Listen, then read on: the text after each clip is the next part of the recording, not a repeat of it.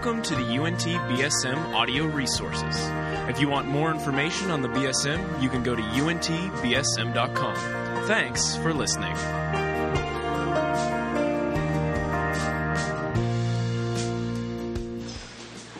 Well, how's everybody doing tonight? Yeah, I don't believe you. It's that week, isn't it? This is like that first week in school where it just kind of hits, right? You've got a bunch of tests, you've got a bunch of homework. You're like, this is not as fun as it was the start of the year. Now it's just school again. I get it. So let's do this. We're gonna wake ourselves up a little bit. Here's a little bit of an interactive activity. How's that sound? Do this for me, okay? If you consider yourself to be a male, will you raise your hand? All right, everybody look around real quick, look around. This is a little survey. Okay, put your hands down. If you consider yourself to be a female, would you raise your hands? Okay, look around. All right. I think that holds true to statistics, about 50-50. That's good. Let me do this. If you consider yourself to be white, would you raise your hand? Okay, if on a survey you check white. Okay, we see you. All right. Put your hands down. Now, when you're taking a survey, if you check anything other than white, would you please raise your hand? Okay, cool. Glad you guys are here. I am actually Native American and the Choctaw tribe, so I check Native American on that box. Although I still consider myself white, but just saying. What is white even? What is that? I'm German. It's not, anyway. It's another thing. Let me do this. If you consider yourself to be in a creative major, whatever that means to you, if you consider yourself to be in a creative major, raise your hand.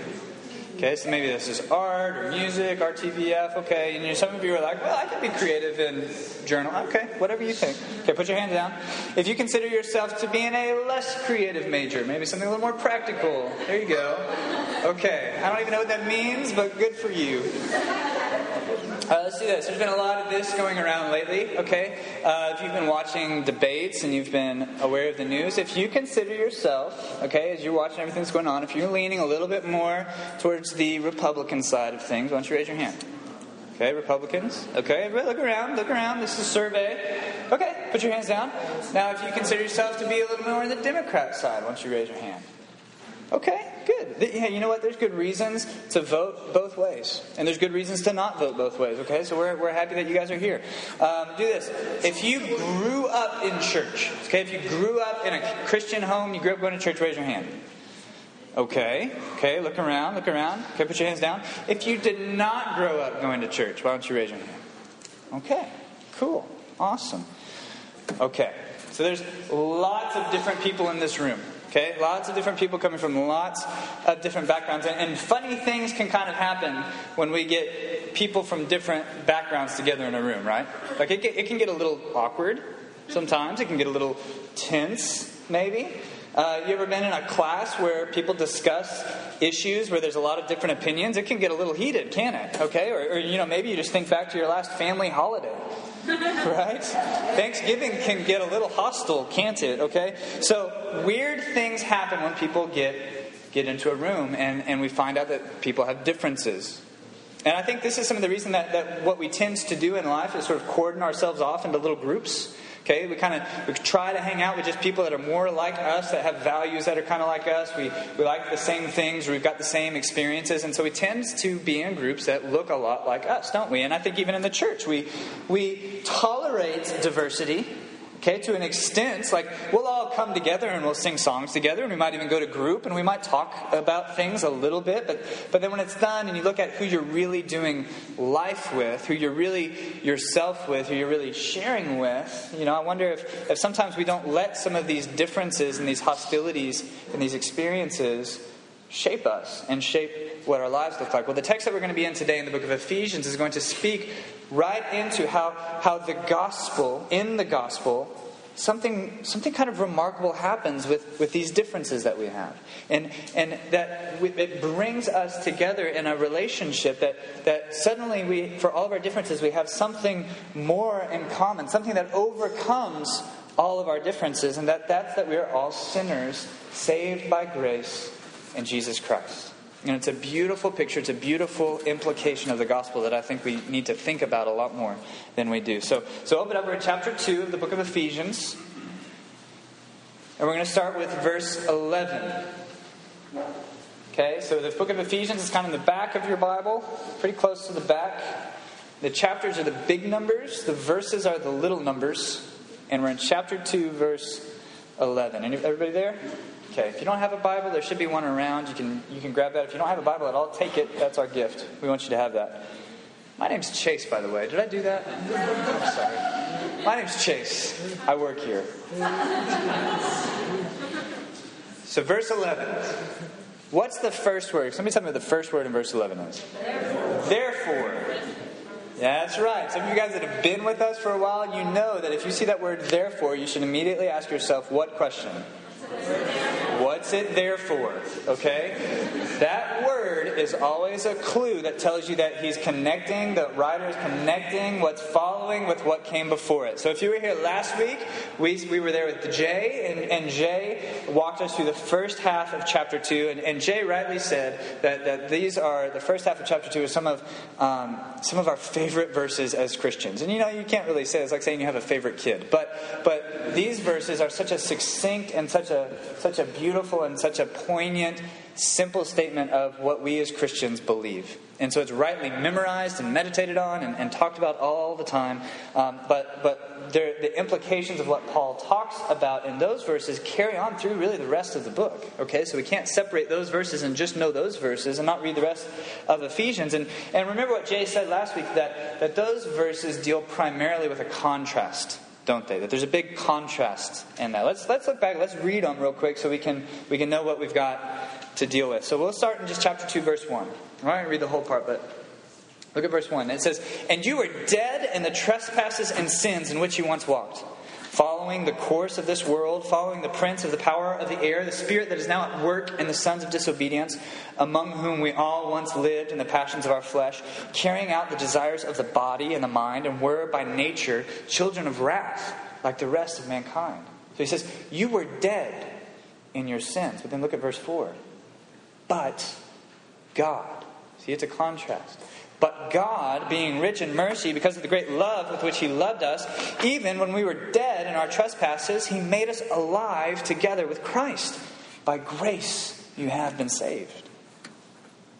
So you were dead, but God made you alive together with Christ. You see that word together in verse 5? We who were dead in our trespasses and sins have been united with Christ by faith as a gift, not the result of works, but the result of God's grace, who raised us up. And I love last week how Jay really pointed out that all this was really through our union, our connection, our togetherness with Christ. Because while we were dead, Christ was alive and reigning, and Christ came to us, and he died the death that we deserved to die. And when he was raised up, we were raised up with him, and we went back to where we reign with him. It's all about us being tied up with Christ. That was kind of the point of the verses last week, that we are alive because Jesus is alive. Amen? We are forgiven because Jesus died and was raised again. But that union, that togetherness that we have with Christ has more implications, because it's not just our individual union with Christ, although that's part of it. But what we're going to see today is that we weren't the only people that were raised up with Christ. And so while Christ came and died for us and brought us up to reign with him, he also died for this person and brought them up. And he also died for this person and brought them up. And so we are all raised up, and our togetherness in Christ turns into a togetherness with one another. That's kind of the heart of what we're getting into. So look at verse 11. He says, Therefore remember that at one time you Gentiles in the flesh, called the uncircumcision by what is called the circumcision, which is made in the flesh by hands. Remember that you were at that time separated from Christ, alienated from the commonwealth of Israel, and strangers to the covenants of promise, having no hope and without God in the world. It's important to keep in mind that Paul is writing this letter primarily to non-Jewish Christian converts, okay, in Asia Minor. These are not Jews. Here, raise your hand. Okay, we got one more. Raise your hand. Anybody in here identify as Jewish, maybe Jewish ethnically? Anybody? Okay. Sarah, maybe a little bit? A little bit. Back there somewhere, there's a little bit of Jewish. Okay, so there's Sarah. If you're not Jewish, please raise your hand. Okay? Gentiles. That's what the Bible calls Gentiles, okay? You are not Jewish. Okay, and this letter was written to Gentiles, primarily. And he's saying that Gentiles, you were dead, okay? That is to say that you were separated from God, okay, separated from Christ. But he's saying not only were you separated from God, but you were even separated from Israel, from God's people. The people who originally received the message and the promises, the presence of God. Okay, we saw it when he opened up in Psalm 148 that it says that Israel was near God. God dwelt with them. And that's why Paul says that they, since they were separated from Israel, that they were without hope, that they were without God because they were alienated from God's people. Then look at verse 13. What's it say? But now. See, there's another contrast. But now, in Christ Jesus, you who once were far off have been brought near by the blood of Christ. When they believed in the death and the resurrection of Christ, they were brought near to God. And being brought near to God, they've also been brought near to the people of God, to all of the other people who have believed in God. They've all been brought into this full inclusion. So he's saying, before you were like foreigners, you were alienated from the commonwealth, but now you've become citizens. Okay? Before you were strangers to all of these promises. You didn't know these promises that God made to Israel in the Old Testament. Promises to preserve and to bless and to increase and to dwell with. But now Israel's promises are your promises too. How? What's it say? By the blood of Christ. The same blood that washes your sin, the same resurrection that raises you up together with Christ individually, has accomplished something remarkable corporately as a body together. And there's even more behind that, because not only were the non-Jews, the Gentiles, alienated from Israel, separated from Israel, but also Israel was separated from all of the Gentiles. There was a lot of separation there. Did you see when Paul says that they called them the uncircumcision? Okay, the Jews were circumcised. If you need me to explain what circumcision is to you, ask your dad. Okay. But the Jews had these rights and these distinctiveness as separation, and they called anyone other than them the uncircumcision. It was kind of derogatory. They thought that they were better than these other people. They thought that, because they followed the rules and they were kind of the godly people, that they were better, which wasn't how they were supposed to be, okay? They were supposed to be a light to the Gentiles. They were supposed to be a beacon of hope, but their hearts kind of drifted into legalism. And so they thought that they were a little better than everyone else because they followed the rules. And I think you see this attitude working itself out a little bit today, don't you? Okay, so some people who think because they've always been in church, that they live kind of conservatively and, they've always followed the rules, that they kind of think, well, they're kind of better than those people who are outside of the church. That's not everybody in the church. I don't want to say that, but that happens sometimes. And I think in that same way that non-church people, okay, who maybe have real questions about God and the Bible and what, is really going on in life, and they think, well, maybe there's something in this Jesus stuff, but I do not like those church people. Maybe I've had one or bad interaction with them, or I've had my kind of ideas about Christians shaped by culture or anything like that, but there's some hate welling up in my heart. And I say, I don't want anything to do with those church people. Okay? There's some hostility even today. And I think it's speaking to the same sort of hostility that Paul is talking about. So if you put all of these people, you put the Jews and the Gentiles together in a room, it gets kind of awkward. And it's worse than that, because there was some racial tension, some real serious racial tension. Okay, that the Gentiles was a wide group of people. Okay, it was Scythians and barbarians. Okay, it was the Persians and the Syrians and the Greeks and the Egyptians and the Romans. It was anybody that wasn't Jewish, and so those people were always fighting against each other. Okay, and one time or another, they pretty much all conquered Israel at some point. Okay, they all oppressed the Jews at some point. So the Jews were the recipients of this persecution and this oppression for long periods of time. And so there was a lot of sort of racism in that. And then now, all of a sudden, you've got all of these people from different backgrounds, different races, different stories, different everything. And they've all put their faith in Jesus Christ. And so they've all been brought up here together in Christ. And they're looking down the room and they're like, wait, you're here? You got in? Oh man, no way. And they're trying to figure out what to do, and some of those old hostilities kind of work themselves in. What would it be like at the church potluck? Right? So the Jews walk in and they're ritually washing themselves, and then all the Greeks come in with a roasted pig and they're like, let's go! Okay? Or some of the Gentiles are like, let's throw a party, and they throw it on Saturday. And the Jews are like, come on, we're Sabbathing.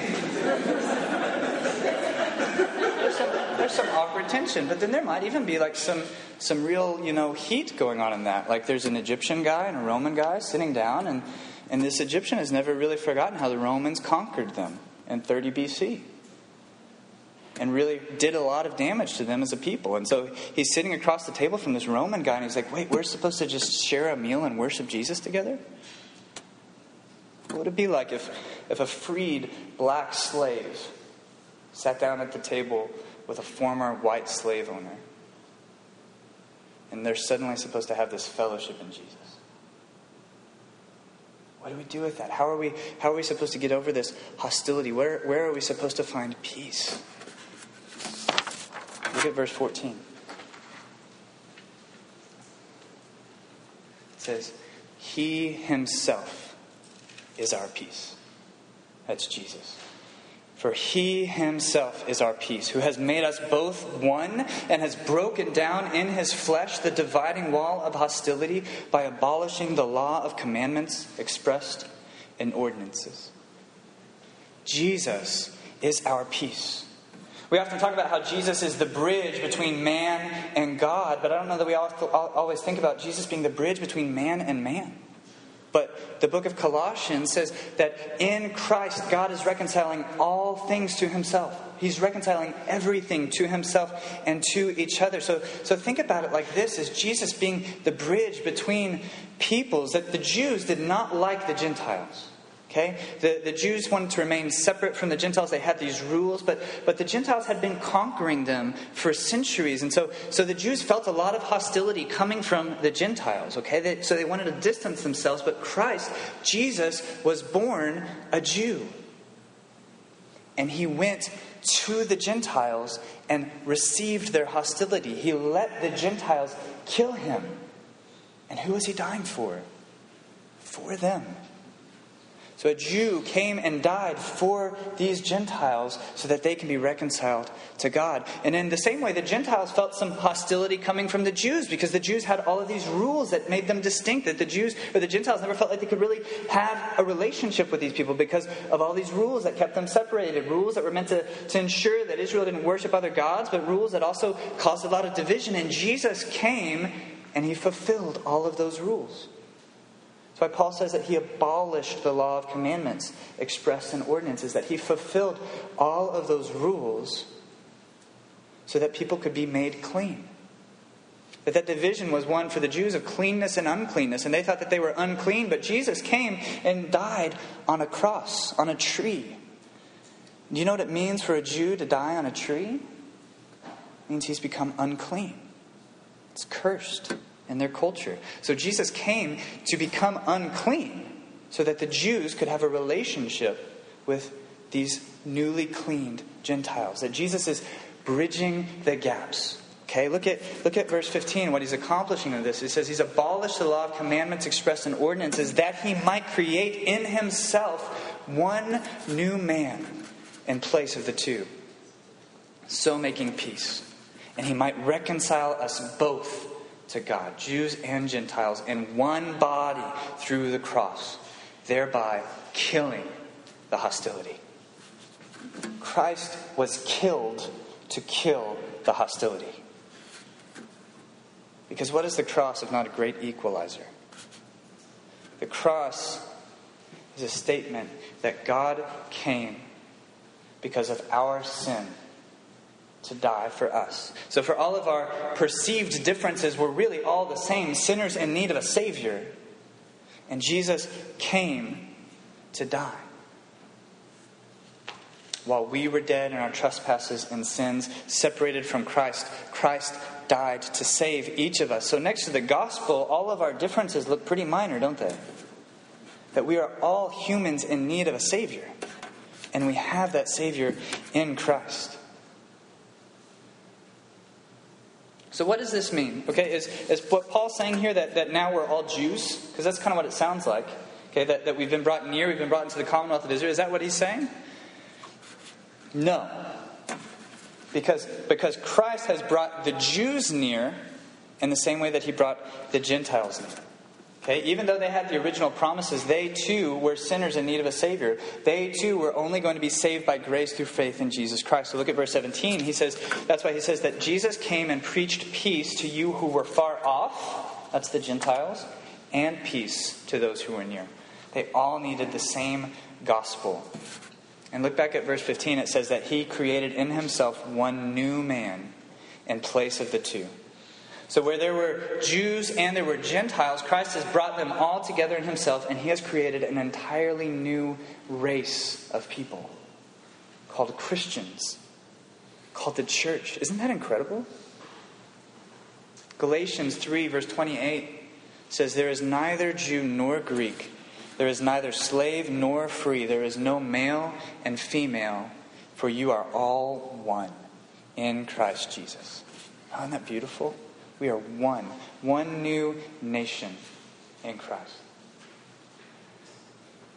So what I don't want you to hear this saying is this isn't saying that what you are doesn't matter. Okay, this isn't saying that whether you're a Jew or a Greek or black or white or Republican or Democrat, what that doesn't mean is that this doesn't matter anymore. Okay? But all of those things are who you are, and they're important about you. Those things have contributed to your story. They've contributed to your testimony. They've contributed to your experiences and your culture.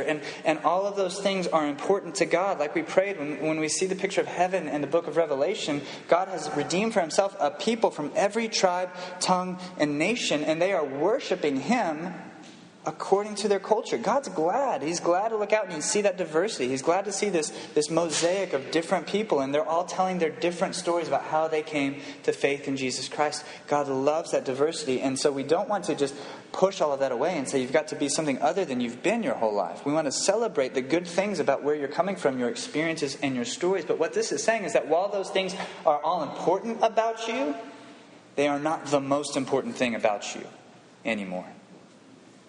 So if your identity is rooted in anything other than Christ, if what is most important about you is anything other than Christ, then brother or sister, you haven't realized this yet.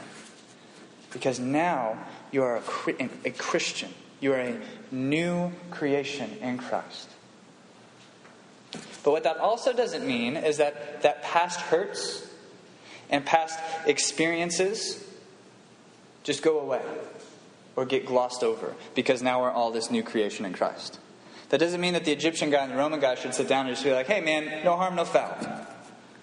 Because there was harm. There is hurts. If there's tension or hostility because of sin in the past, it doesn't mean that we just forget about it now that we're Christians. If you felt like you were hurt by Christians in the past, but now you believe in Jesus, that doesn't mean that you can't share your frustration with the church. Okay? And hope for reconciliation. All this means is that Christ is our peace. That Christ has paid for our sins. So we can confess those things. We can seek forgiveness. We can seek help. Likewise, this truth doesn't change the fact that in our country, white people at one point owned black people. This doesn't change that. But now it gives us hope that when we sit down, we have a source of peace, of reconciliation. But there still needs to be apologies and admission of wrong. There still needs to be hurts expressed, and there needs to be awkward questions asked, and there needs to be tension worked out. This just gives us a context where we can actually find hope for restoration. Do you see that? So we're not pretending like this stuff just went away because we're Christians, but now we can actually get somewhere. That's the point of what this is saying. So look at verse 18. It says, "For through him we both have access in one Spirit to the Father. So then you are no longer strangers and aliens, but you are fellow citizens with the saints and members of the household of God, built on the foundation of the apostles and the prophets, Christ Jesus himself being the cornerstone, in whom the whole structure being joined together grows into a holy temple in the Lord. In him you also are being built together into a dwelling place for God by the Spirit." In the Old Testament, God was worshipped in a temple. Okay, you know this? That they built a big stone complex and they would enter into the temple, and that's how they would worship God, through their sacrifices and through their rituals. And for the Jewish people who had this temple, that was a reminder that God was near to them. It was a reminder that God dwelt with them. It was a good thing. But for everybody that wasn't part of Israel, it was a reminder of the distinctiveness, of the separateness that they had, that they couldn't go into that temple. It was a reminder of division. And Paul is saying something incredible with these last few verses. That he's saying is that temple, that stone temple, that doesn't matter anymore. There's a new temple now. Just like there's a new Israel. A new Israel made of Jews and Gentiles who have faith in Jesus Christ. And the new temple that we worship in is us. He starts talking about us like we're a living structure that's being built up, that Jesus is our cornerstone, but that we together are this dwelling place for God, that the Spirit dwells in us, and that when we all come together in our diversity, but in our unity, this is where we go to meet God now, in the church. And so what was a symbol of division, this temple, has now become an amazing symbol of unity. That we all have access to God through one Spirit. And we are this temple now. We are this dwelling place. So if you're here and you're not a Christian, really glad that you're here. I'm not going to make you raise your hand. Don't worry. If you're here and you're not a Christian, this is what you're being invited into. Access to God through the blood of Jesus Christ. Doesn't matter how far away you were. It doesn't matter who you are. It doesn't matter what your experience is. It doesn't matter what your culture is. It doesn't matter anything about where you've been. This is available to you. You can come to God. But more than that, you can come into a family. You can fellowship with all of us. And not only that, not only can you come and be with us, but we get to be with you. And we need you. We're not complete without you. Without your story. Without your culture. Without your background. And Jesus is calling you to join us in this amazing new race that He's made in Him. And the only thing that's stopping you is you. It's right here. He has made the way. Come on. Come on in. Join the family. It's going to be awkward, I promise. But we have a way out. And if you're in here and you are a Christian, a few points of application and then we'll be done. I want you to turn to chapter 4. Turn to chapter 4.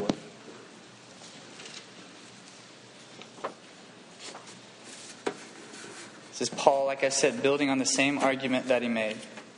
He said, I, therefore, a prisoner for the Lord, urge you to walk in a manner worthy of the calling to which you've been called, with all humility and gentleness. This is talking to you, Christians.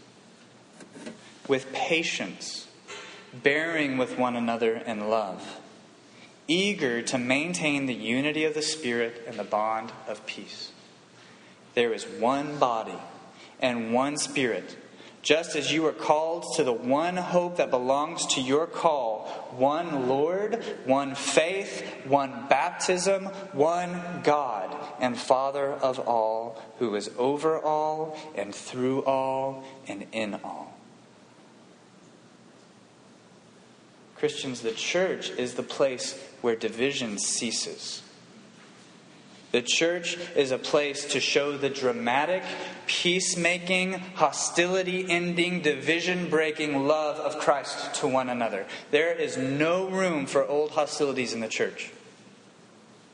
And there is certainly no room for new hostilities in the church. There's no room for beefs in this family. So I'm not saying that you have to be best friends with everyone, but we have to be eager to maintain unity and the bond of peace. So if you need to have a conversation with somebody, to seek forgiveness or to seek understanding, man, why'd you do that? That hurt me. Do it. If you need a brother or a sister or a pastor to come with you into that conversation, bring them. But do it. Don't let the sun go down on your anger. That's how the devil gets a foothold. That's how the devil divides us. But we are to be eager to maintain the bond of unity. And that word eager really stands out to me, okay? So here's another question, Christians. Are you eager to be with other Christians? Are you actually spending time with the church, like real time? Not just showing up on Tuesday night or Thursday night or Sunday night and singing the songs and listening to the message and then going home? Is the majority of your closest relationships with people who are still outside of this family of faith? Because if that's the case, then I think you're kind of missing the point, okay? Because you can't maintain unity if you're never together.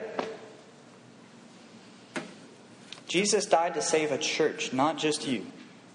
And you can't love the church without being with them. And you can't be loved by the church without being with them. So however you need to do this, however you need to start walking in obedience and repentance so that you can actually be unified with the church, please do that.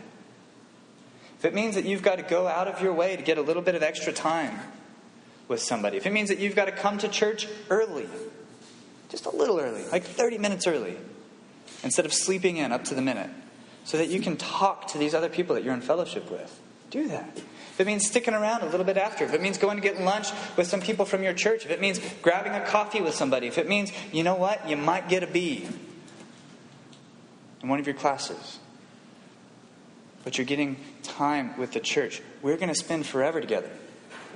You better start now, right? And my challenge to you is this, that if you're spending time with Christians as you're going out and you're trying to find that, don't overlook the people that are really different from you.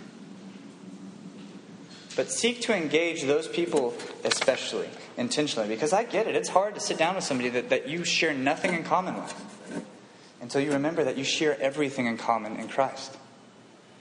So maybe even as you're in your groups tonight, pay attention to people. It's like, wow, this person is just really different from me. They're from a very different background than I am. They have a very different story than I do, or they hang out in a very different social group than me. And rather than that being a reason to say, hey, that's cool that we're in group together, but the rest of my time I'm going to just spend with these guys, I'd say, man, maybe make some effort to ask that person out to a coffee. And look, I just gave you guys all permission, so, there's weird coffee dates happening now after this. You know where it's coming from, okay? And this isn't to guilt you. This isn't to say that you should feel bad about who your friends are or anything like that. I'm just saying that Jesus has done something remarkable and that there's something really good that happens. There's something very God-glorifying and diverse people being unified together in Christ. And you stand to gain a lot by this mystery of Jesus bringing all of these people together. That it's good for you. It's good for all of us. And it brings God glory. Because nobody's beyond saving. That's the point of this. So let's glorify God as a body. Let's be this temple together. And let's remember the point of all of this. So there was nobody more different from you than Jesus was from us.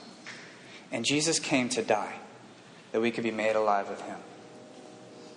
And so we want to just go out and love people with that same kind of love. Amen? All right, let's pray and you guys can go to your group. Lord, thank you for this amazing reality that you have brought different people together according to your wisdom, according to your plan, according to your purposes and for your glory. And because you love us. God, thank you for sending your Son to be our peace with you. And I pray that if there's anyone in here that doesn't believe that needs to hear that they have peace with you, God, would you whisper that truth into their heart? Would you use the words of the Apostle Paul through this book to tell them that they have peace with you already? If they would just believe. And God, would you help us who are the church to maintain that unity, to be eager for the bond of peace. God, it's hard for us because we're still sinful.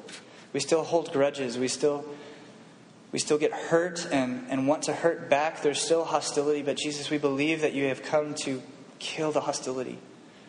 So would you help us to walk that out this week in our groups and in our school and at work and everything else, God. And would our ministry and would our churches be a picture of this amazing unity in diversity that your gospel is?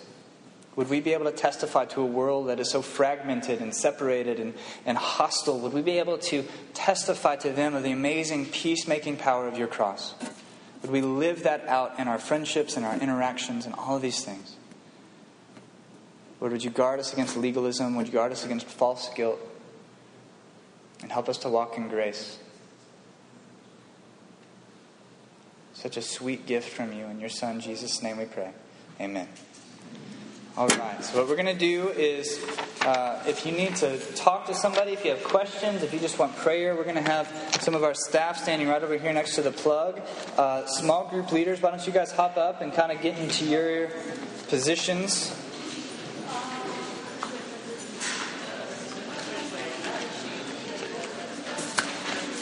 And you guys are dismissed. We'll be back here close to 9. And then we're all going to go to Whataburger after, right? Or are we going somewhere else tonight?